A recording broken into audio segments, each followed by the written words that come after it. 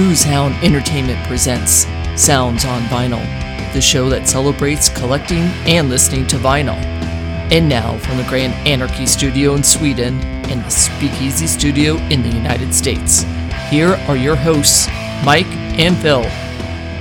Hey, welcome to the Sounds on Vinyl show, the show that celebrates everything vinyl.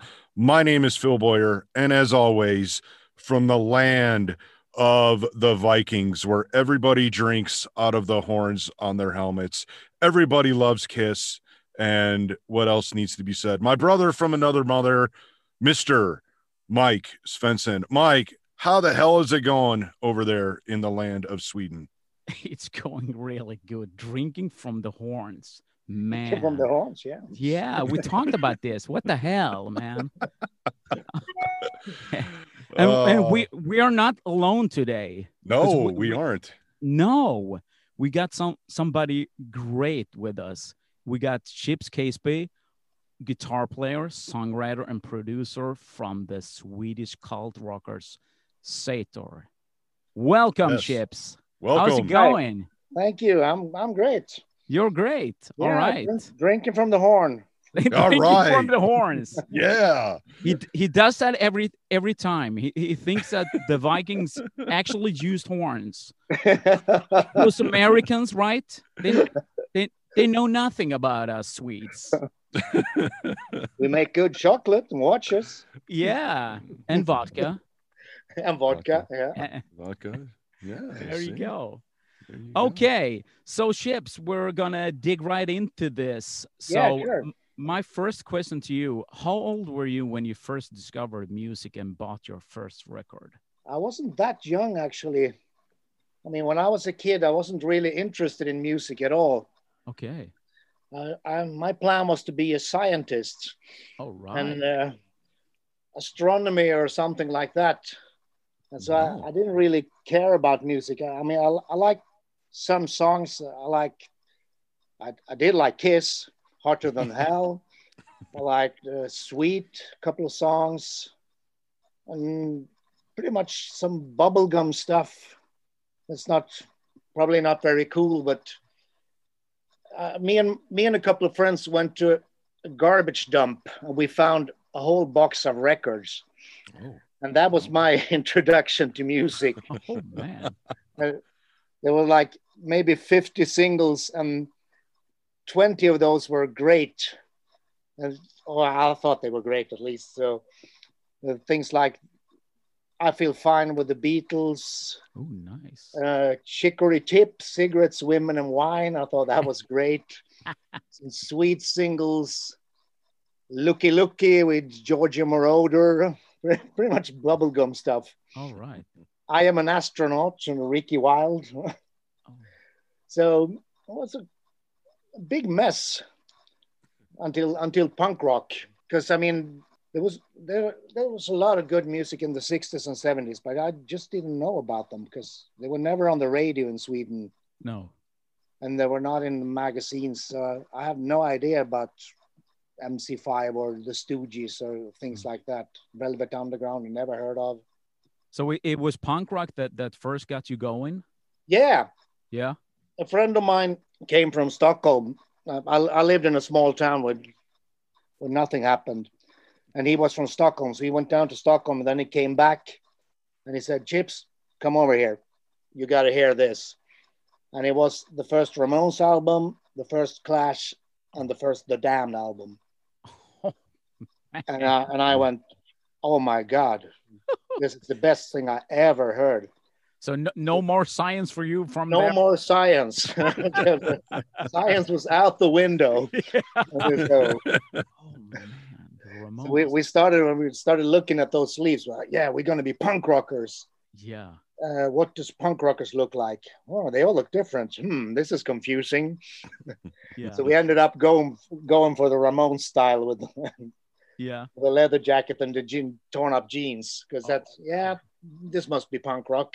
Yeah. Do you remember your first record that you bought with your own money? What was that, a punk album? The very first I bought with my own money was actually Rocket to Russia with the Ramones. Nice.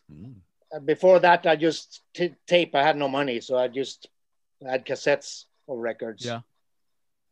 So that was actually the first one with my own money. Cool. With my mother's money, it was Nevermind the Bollocks. Right. So you went straight into punk music from there on? Yeah. I mean, there were some kid records before, like the Jungle Book and stuff like that. The Aristocats. But that doesn't really count. Everybody has those in the collection. Yeah. And those are great records. Yeah. But did you, especially if you play them backwards? Yeah. Did you buy a lot of records from there on? Yeah, we can say I bought them. I didn't have that much money. Okay. 5-finger discount, huh? 5-finger discount. A really good discount. We can say that. But at least you got them. So yeah. Oh man. Only from big stores, major stores, not like small stores. So okay. I had some conscience. Was there any record stores where you lived? Yeah, I mean there were record stores, but mostly like mainstream stuff. But now and then, very strange records came through that you had no idea, like the Suicide Commandos, like cutouts from America. I guess they bought it cheap and sold them for nothing. Yeah. So they were good records like Pere Ubu and Bizarros. Guess stuff that didn't do that well in America, I guess. They sent over to Sweden. And I just picked up everything that looked quite punky or strange. But what was it, your friend or was it people from the record store that pointed you in the right direction, or did you go for a sense of looking at the album cover and thought that, well, this is cool? Yeah, just looking at the album covers. Yeah. And checking out how many songs are there on each side. Only 4 songs. That can't be good. They're too long. Because Phil and I used to talk about, I mean, we grew up like you with vinyl records and you can see the big format and so forth. And we did a show a couple of weeks ago with vinyl versus CD, because I couldn't imagine growing up and had to look at the CD cover and thinking that would be cool. I mean, it's for me, it's like it was for you going into the record store and looking at the cover thinking, whoa, this is cool. I want to look like this. Yeah, you check the cover, you read the song titles, see if there were lots of saxophones, then you put it back. I got this funny story. I mean, we're talking 1977 now, so there was not much information. And I saw this record with Iggy and the Stooges that had a big sticker on that said punk rock. I said, oh, yeah, well, they look like the Ramones, kind of. So they might be good. So I took down the record and I turned it around and he said, 1970? Oh my God, this is 7 years old. This cannot be good. So I put it back. Oh, man. Until someone told me, yes, you have to listen to the Stooges. They're good. Oh, man. I mean, the Stooges and Ramones and Clash, you got some really classic punk stuff there. Yeah. But it was really hard to get information. I mean, you would check if someone in the band had a T-shirt on with some other band. That's how you, like, okay, better check them out. Or if they thanked someone on the thank list, then you check them out. It was like detective work. Yeah. I mean, I remember I grew up, I was a teenager in the early 80s. So, but I was doing like the same thing, going to shows and checking everybody out and going to the record store. We had a big record store here in Malmo called the Record Heaven. And there was older guys that worked there, and they were so cool with their Ramones T-shirts and Kiss T-shirts and so forth. And I always asked them, "Hey, what's that band?" And try to figure everything out, because there was, like you said, there was no information to get. There was no information. I mean, later we started going to Stockholm to, especially Pet Sounds. Oh man, that's a great song. And then he's same guy in the store. He always went like, okay, you got to buy this, check this out, and then had like more information, or you trusted them and said, if you bought this, then you're going to like this. So, but that's more like 1979. The first 2 years, it was just darkness, trying to figure everything out. Yeah. But did you get inspired by the music that you bought? Yeah. Didn't take long until you started thinking, well, maybe I can do this. Yeah. Like, it doesn't seem so hard. Do you remember when that breaking point was, when you picked up, was it the guitar that you started to play first? No, we made stickers first. Of course you did. First we said we have a band. We started talking about our band. Yeah. And then people started asking, like, so when are you going to play? Soon. We made stickers and we made posters, and not t-shirts. That was too expensive. Yeah. And after a couple of months, we started like checking out, well, maybe we should start playing something. We have a band. Oh, man. Oh, That's good. So what was the first band that you played in, and what kind of music was it? We were called the Rats for a couple of weeks. And that's the stickers. There were the Rats. Yeah. My mother helped us out because he worked with stuff like that. So, Cool. And then we changed the name to Scandal. Because it was my idea. Because I said to the other guys, that was before the first show we did. Yeah. I said, if the journalists are coming here, if we are called Scandal, they're going to write about us. Trust me. And exactly, we got the headlines. Yeah. Scandal at the club. Nice. I'm pretty proud of that. Thinking ahead. That's sort of like a punk attitude right there. Yeah. Let's name the band Scandal, and the people will write about us. So, yeah. So what we did covers like the Ramones, of course, and yeah. Pistols were too hard to play. Yeah. Wired vibrators. I think we only had like 2 or 3 songs that we wrote ourselves. Okay. One was called "Kill Them All." Very charming. All right.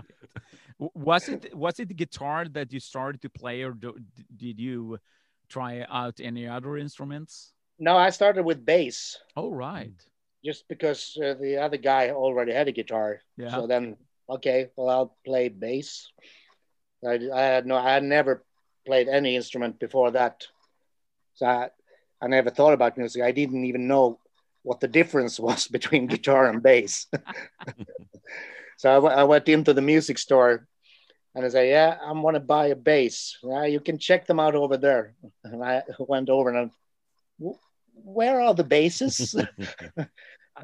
They said, yeah, the ones with 4 strings. Okay, thank you.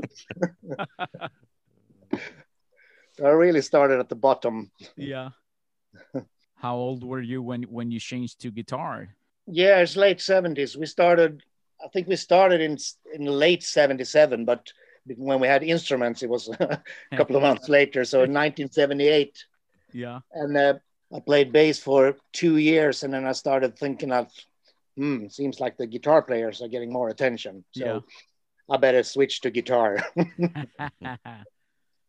What was there in the punk music any guitar players in particular that inspired you to go that way? No, I don't think there was any specific guitar players like that. It was more like, I mean, I want to write songs, and you don't write songs on bass. No, you write on guitar. So yeah.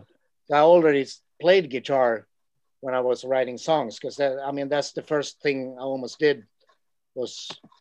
It was too hard to learn other people's songs. I wrote a couple that were quite easy to play, so we had something to start with. Yeah. But those songs were quite bad, so they didn't get the reaction from the audience. The covers went much better. So you went from being a Dee to a Johnny? Yeah. Yeah. All right, that's cool. Then you started a new band and you started practicing playing guitar. Did you go back and listen to the records that you found out when you were the ones that you bought and learned from them and created your own style from there? Because you got a particular, I think, a punkish style about you when you play. I didn't really check records out. I just sit around for hours and hours and figure out how to do it. So I got the wrong finger setting on all chords. So I figured them out on my own, like trying out ding, ding, bong. No, that's not good. Ding, ding, ding. That's better. So I figured out all the chords, but I had no idea what they were called. And someone told me later, that I thought I was a genius that I made up those chords myself. And I said, no, that's a G, that's a E, that's a C. So I wasn't a genius, but so I still have the wrong setting on my fingers for the chords.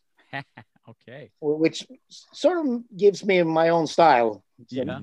You got a specific style of playing when you hear it. I mean, it wasn't like maybe 20 years later I started to like learning a solo from a record because we want to play that song. Otherwise, I just try to figure out on my own. Yeah. Maybe I was too lazy. But you weren't all that lazy, because you started and then you progressed and then you moved on and you formed other bands. So when did you know that this is, for me, this is what I'm going to do with my life? I think it was not the first gig I did, but the first gig we did with the drummer of Sator. Yeah.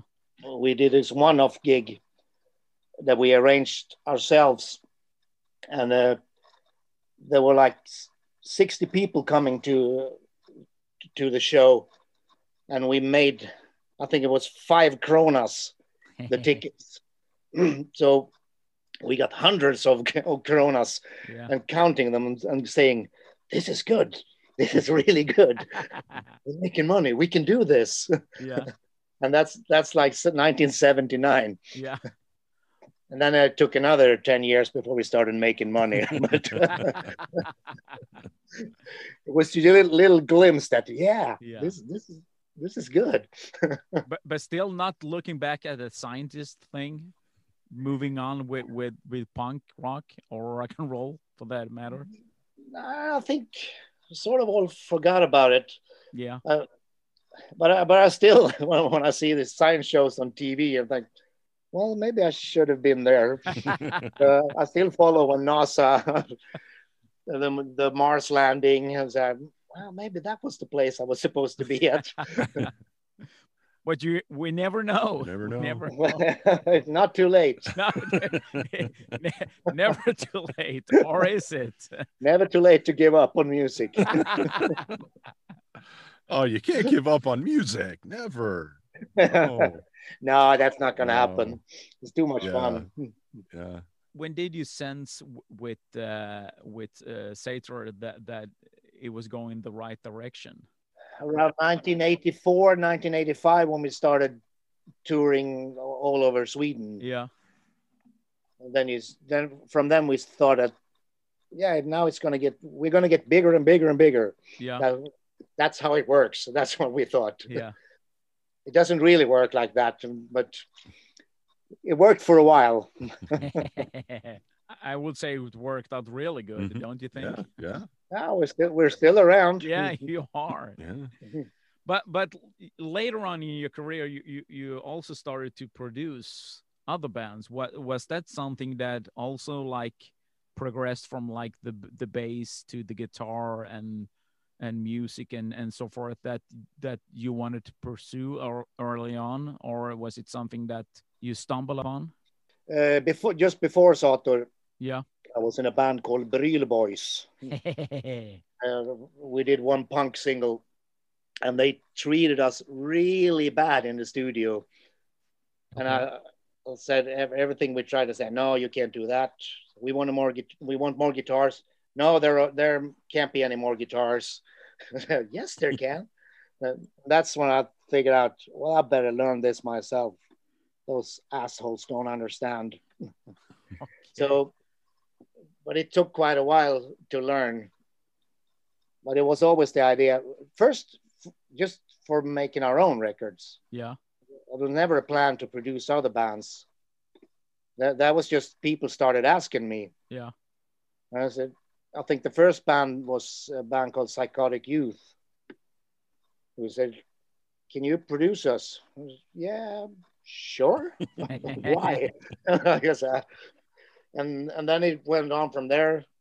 People like that record, and the Nomads asked me, and then people like the Nomads.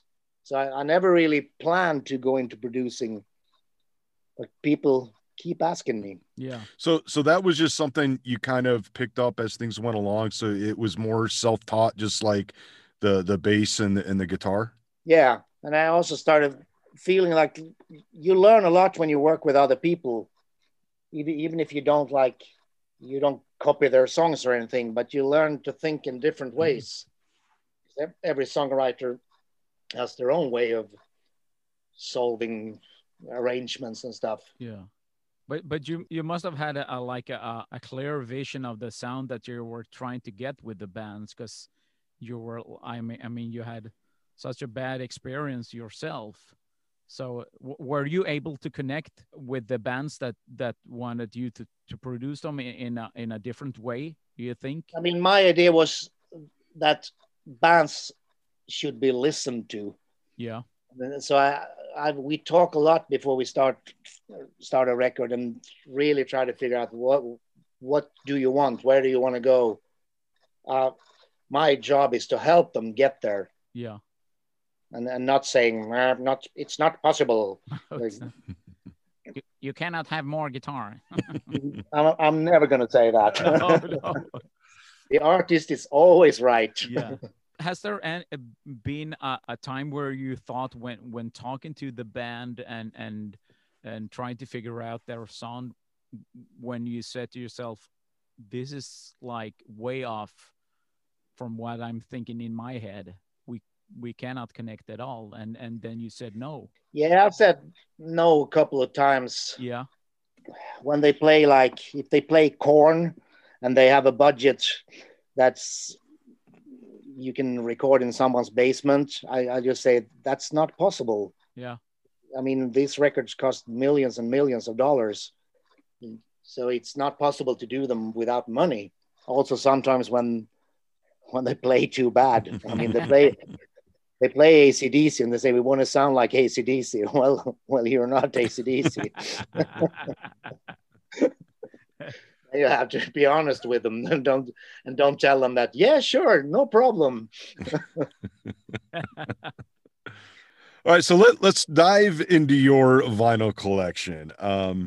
So what is that one vinyl record that's in your collection that you wouldn't give up for anything? I mean, that would be those three first ones, the Ramones, the Clash, and the Damned, because they started everything. So it just kicked everything off. Now, is your collection more punk based, or is there like a little bit of everything in it? A little bit of everything. There's lots of 60s stuff and 70s stuff. Okay. Not so much mainstream stuff though, but some. Well, who needs the mainstream stuff? Yeah. Do you still buy records today? Yeah. Not so much this year because it's the fucking Corona thing. Yeah. So is there anything you're looking for that you don't have in your collection, but you do anything to get? What's the Holy Grail? Oh, what's the Holy Grail? God Save the Queen on A&M. All right. Okay. Nice. But it would probably be too expensive. Otherwise, I kind of like to buy a whole bunch of cheap records and just check them out. Like, say, what's this? And read about them and listen to them. I think that's quite fun. Yeah. Like go to the bargain bin and pick up a bunch of 70s records and just give them a chance. Oh, yeah. Oh, that sounds cool. 1 in 10 is good. Yeah. It's. I found lots of stuff that way. That's like the best way ever to go in and finding stuff in the dollar bin and taking it home. And yeah, I mean, there's lots of good stuff in there. Yeah. Records that deserve better. Yeah. Do you still feel like going back and listening to those old records? Does it take you back when you write your own music? You started off with like the Ramones and Clash and Pistols. Is that how you think of music today? Yeah, I mean, those first years really sort of sets the tone for you. Yeah. I think I based my songwriting on maybe 10 or 20 bands and they're all from the same like late 70s era. I met a band last year in England, the band called the Drones, not the new one, the 1977 band called the Drones. Yeah. And when I heard them now, they play their own songs, I heard, oh my God, that's my guitar style. Lots of that in there. I had to tell the guitar player, well, I think I probably based a lot of my guitar playing on your guitar playing. So thank you or sorry, depending on how you feel. But he seemed proud. Yeah. And I hadn't really thought about it until I heard it now. I said, well, that's the way I play. Yeah, of course, because that's what I listened to back then. Yeah, because I remember my first experience with Sator. I think it was the album Slammer. Yeah. I could like hear Ramones and the studios and whatnot in there. So I got intrigued. I said, wow, I got to check this out. Go see the band live. So that's how I started. So for you saying that the Ramones and Clash and so forth, what got you going, it's right on the money, because I could hear it in that album. Yeah, we're still basically sound the same. Yeah, you actually do. And I like that. I think that you progressed and you did some. I'm a big fan of like Slammer, Stock Rocker Nuts, and Headquake. Those are my three favorites. So but it's in there. You can hear it. It's the Ramones thing. It's coming and going all over the place, and I really dig that. Yeah, it's always going to be there. Yeah. Mm-hmm. And then I mean around Slammer, then we started to have quite big record collections. So you could always mix in. I mean, there's even some experimental stuff like the Throbbing Gristle and Cabaret Voltaire and stuff like that you can't really hear, but it's in there. I mean, with all those tapes from movies and stuff. Yeah.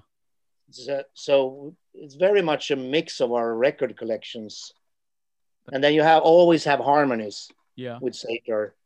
And I mean, that's the Kinks and the Beatles and even the Beach Boys. We listen a lot to the Beach Boys. Yeah. You can hear that too, actually. Yeah. But it's the way you describe your progression. It's sort of like doing it with all of the stuff that you talked about. Do you still get inspired by music today? Or does it only have to do with all the 70s stuff that you grew up on?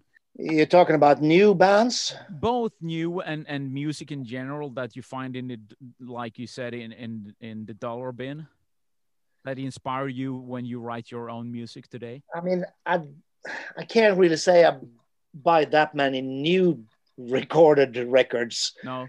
Because I mean, there's a lot of good stuff out there, but almost everything in rock and roll now is retro. They're either 70s band or they're a 60s band or they're a punk band. And I mean, so are we. Yeah.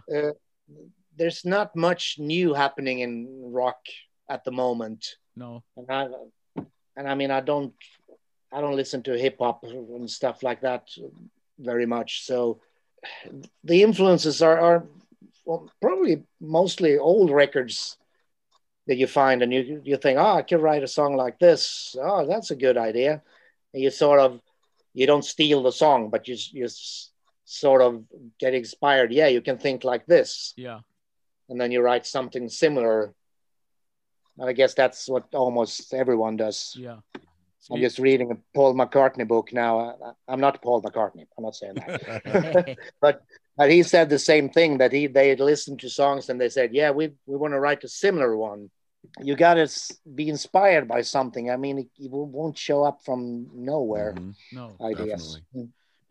It's funny when you mentioned that progress with Paul McCartney, because I read in a book like some 10 years ago with Benny from ABBA, where they asked him how did you know how to write a song and to make it successful. Well, I wrote one song, people bought it, and then I wrote the song all over again, but I changed the chords. Yeah. So it's still I'm writing the same song all over again. So, and it's sort of like when you mention Paul McCartney, you find that one thing that flies, and then you go with it. You go with it, yeah. That's cool. But on a different note, what was the feeling when you first held your first vinyl record with your own band? Oh, that you'll never forget moments like that.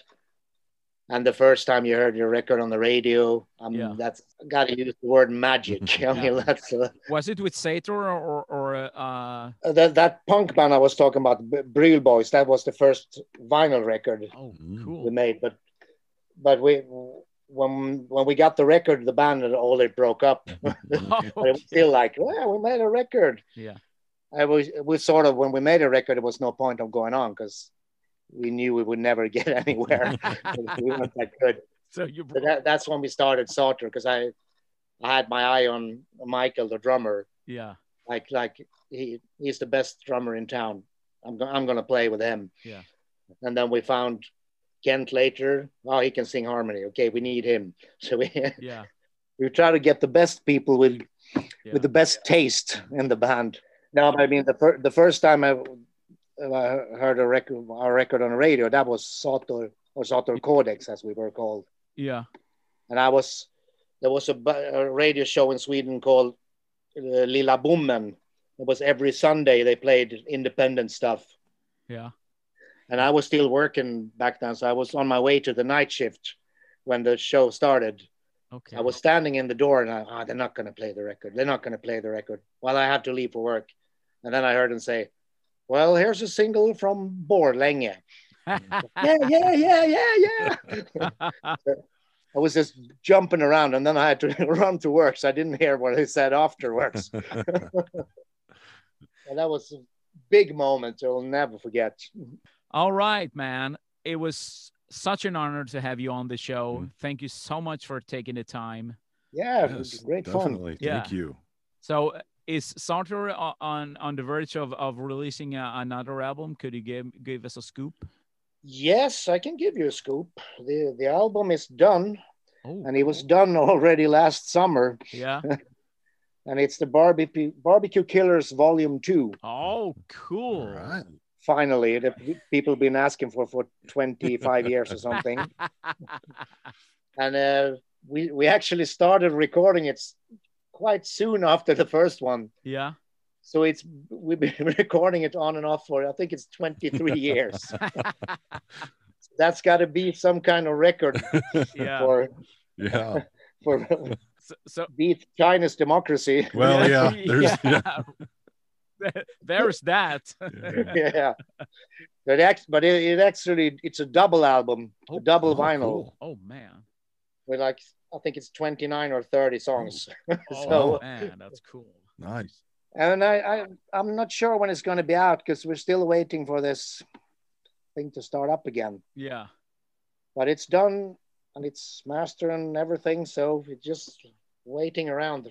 All right. For the right moment. Cool. So double vinyl from Sauter. You hear it here on Sounds on Vinyl. All right. Yeah. Barbecue Killers. Lots of punk rock on. Nice. Oh man, that's awesome. Can't wait to fire that up. All right. Yeah. Thanks again, Yes. Chips, for taking the time. We really appreciate it. And until next time, you can check it out on Facebook, on Instagram, and all those good places where you go and find out what's going on. Yes. Yeah. Until next time, later. Later. Bye-bye. If your ears aren't bleeding by now, you didn't listen to Sounds on Vinyl the right way, so go back and listen again. Sounds on Vinyl is hosted by Mike Svensson and Phil Boyer and produced by Boozehound Entertainment. Go to soundsonvinyl.com to support the show, to dive deeper into listening and collecting vinyl. Don't forget to subscribe where you listen so you never miss an episode. Thanks for listening and for all your motherfucking support.